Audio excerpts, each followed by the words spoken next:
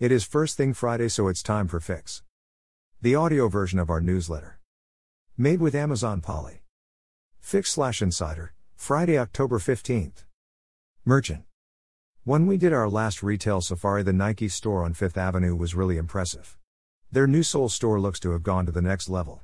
Like the Freytag store we mentioned in the last Merchant Insider, Nike have eschewed the luxury district of Gangnam, where they have a smaller store, for the more mainstream shopping area of Myeongdong.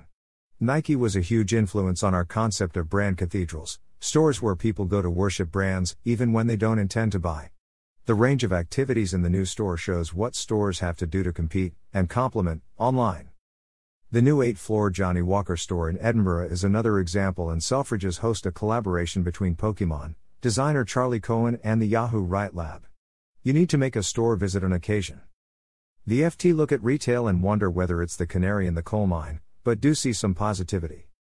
I've been caught on the hop by how strong the performance of some of the retailers who have reinvented their models has been: Williams-Sonoma, Dick's Sporting Goods, Home Depot, Lowe's, Target. People have actually connected to those brands in a way that is more durable, perhaps. Depot and Target were allowed to stay open when everyone else was shut, but they didn't sit on their hands. They invested online and in people. There is so much going on in fast last mile, and this New Yorker piece isn't that keen on them and their impact on restaurants. This quote is intriguing. I was the former head of innovation at Grubhub, so I have seen the truth behind many of these claims firsthand. Sadly, I invented a lot of the food delivery technologies that are now being used for evil. COVID-19 is exposing the fact that delivery platforms are not actually in the business of delivery. They are in the business of finance. In many ways, they are like payday lenders for restaurants and drivers. They give you the sensation of cash flow, but at the expense of your long-term future and financial stability. Once you take out this loan, you will never pay it back, and it will ultimately kill your business. And VC Hunter Walk made a point that resonated with me. The fact that I want to know if my meal delivery is coming from a real restaurant versus ghost kitchen brand is A. Irrational and sign that I'm Gen X. B. Rational because something support local gathering places. C. Rational because something quality related. Many of the best restaurants show off their kitchens. Is getting a meal cooked by shift workers in a dark kitchen a long-term thing? Our friends at Fosfa have a neat benchmarking tool, worth playing with if you are investing in social ads. Lots more on Last Fast Mile, Merchant Media and Buy Now Pay Later in our Insider Merchant on Wednesday. Social. Two interesting perspectives on TikTok. A Fortune film looks at how brands are embracing TikTok and making millions. Much of this will not come as news to Fix readers, or GTTC readers, but it's worth watching to get the scale of the platform, and it still feels we are early. Which nicely sets up the second, a Harvard law student arguing that 1 billion TikTok users understand what Congress doesn't. She is pointing to the disparity between all the regulator attention that Facebook gets with the free ride that TikTok is getting right now. If you have seen any of the hearings, you will note that US politicians are not that well informed about social apps. Given the smart people Biden has now looking at Amazon etc., you would expect TikTok to start getting scrutiny, especially given the Chinese connection. BTW, to understand both the scale and the cultural significance, look at the TikTok hashtag #SquidGame, 38 billion views and counting. AdTech. Scott Galloway has come out against digital advertising, calling it carcinogenic and predicting the imminent collapse of digital advertising. His one article, published under 2 headlines, collects all the bad stories about ads and uses them to damn programmatic. It's a bit rich when the New York Times comes out against ads too. Companies like DoorDash, Instacart and Amazon risk making our experience browsing and buying online miserable by cramming in more, and often irrelevant, ads. And let's be straight, it's not helpful to see a burger restaurant in a prime spot on Uber Eats not because the food is good, but because it's paying for the privilege to appear there. It's hard to argue against some of these points, but we are making progress and need to refute the flat earth thinking that jumps on pieces like this and labels all digital as a waste. Many smart brands are making digital work well, and the industry is restructuring around merchant media, which promises to be highly efficient and highly effective. It's the lust for efficiency that causes the problem. Setting up programmatic buys and leaving them running fuels the fraud, because the buyers are not paying attention. A good piece on the supply chain illustrates this point. Today, for example, Billboard is sold by 99 sellers and 88 exchanges, according to its ads.txt file.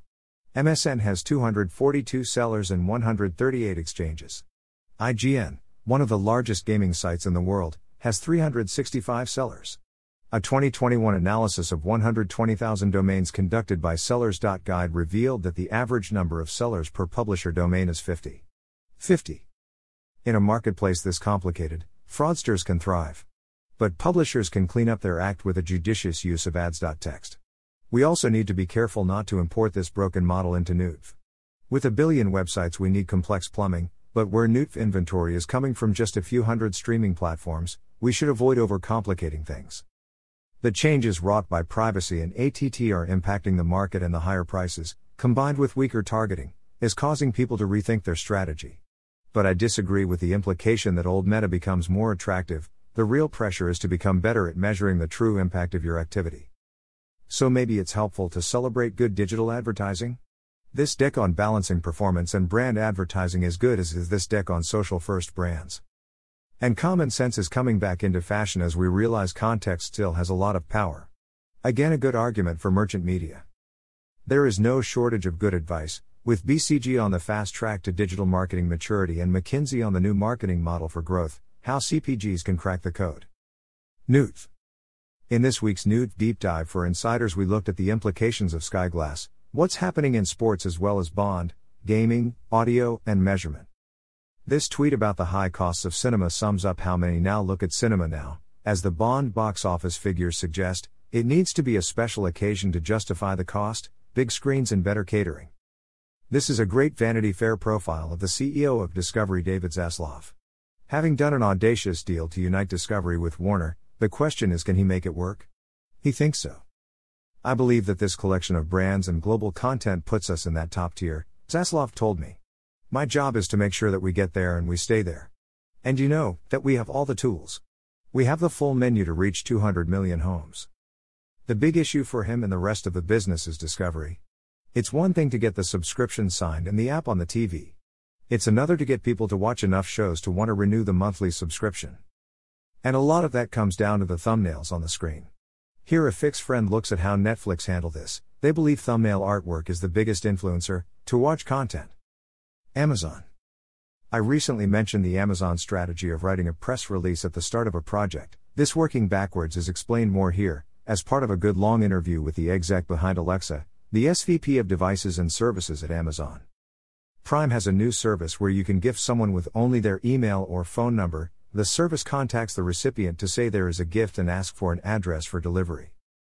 And they now sell cars. You can buy a Hyundai through Amazon.com. It's not the first collaboration. Previously Hyundai let Prime members book test drives and they have ran ads on Amazon properties. A new Amazon video shows the extensive range of ad opportunities that Amazon offers. Creativity and media thinking doesn't get the attention it deserves, so this Adweek piece celebrating it is great. Media Plan of the Year, 24 strategies that inspired, informed and cut through the noise. Which is our favorite? Tell us in our Insiders Guild. Good research trying to better understand how the tech industry can establish consumer trust, showing the importance of privacy, from Morning Consult. Facebook and Google's new plan. Own the internet. Bearish HSBC bares teeth with S4 Capital report. Clearview AI has new tools to identify you in photos. They scrape 10 billion photos from the web.